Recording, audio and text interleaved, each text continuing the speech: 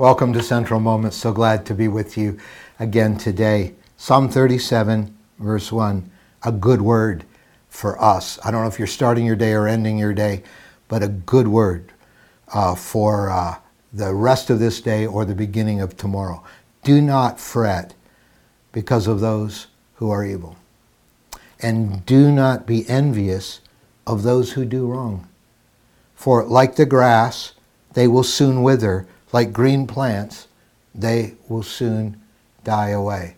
This is a theme that comes up repeatedly in the Psalms. This idea of, God, I thought you blessed those who are obedient to you.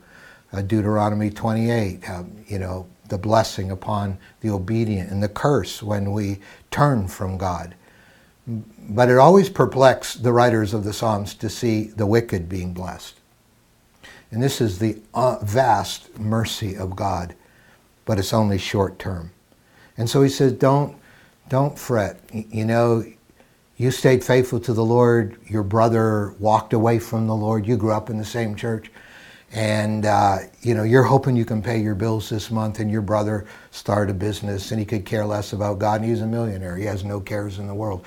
I mean, he is saying, I don't know how you look at people who don't serve God and how well they seem to be doing, but don't fret and don't be envious of them, because they're like the grass that will soon wither and the green plants that will soon fade away. In Stephen Covey's famous book, The 7 Habits of Highly Effective People, habit number 2 is starting with the end in mind. And this is what David is saying. Just remember that the wicked are going to fade away, and that this life is like a snap of the finger compared to eternity. And we've got to live as if eternity was real, not as if this present life is all there is. And the wicked are going to wake up to realize their good dream is going to end in light of eternity. But we live with the end in mind. That's why he will say next, verse 3. So if you're going to live with eternity in mind, first of all, trust in the Lord and do good. Just keep your trust in the Lord. And dwell wherever God's put you. Dwell in that land and enjoy safe pasture. Make the Lord your refuge through trusting him. And then take delight in the Lord. Don't just trust him, but take delight in him. Love him. Let your affections be captured by him. And he will give you the desires of your heart. Isn't that an amazing transaction? We delight in him. Our hearts delight in him. And then God wants to put back into our hearts the very things our hearts desire. And then commit your way to the Lord. Trust in him and he will do this. So trust in the Lord. Take delight in the Lord. Commit your ways to the Lord. Like every day, Lord, I give you every event on my calendar book today. I just commit the meetings I'm going to be in. I commit my relationships and interactions with people to you today. Commit your way to the Lord. Trust in him, and he will do this. He said, get your eyes off of how people who disobey God seem to be doing better than you are right now. He said, you're living in light of all eternity. And in light of eternity, you're going to enjoy safe pasture, and God will give you the desire of your heart, and He will direct your steps and your ways.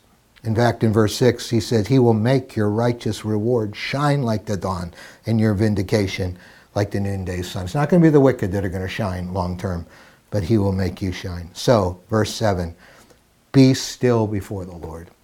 Just stop fretting. Verse 1, don't fret. Don't fret because of those who do evil and seem to be so prosperous.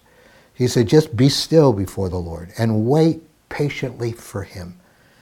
Do not fret when people succeed in their ways and when they carry out their wicked schemes. So we want to do that. We just want to be still before the Lord and wait patiently for him.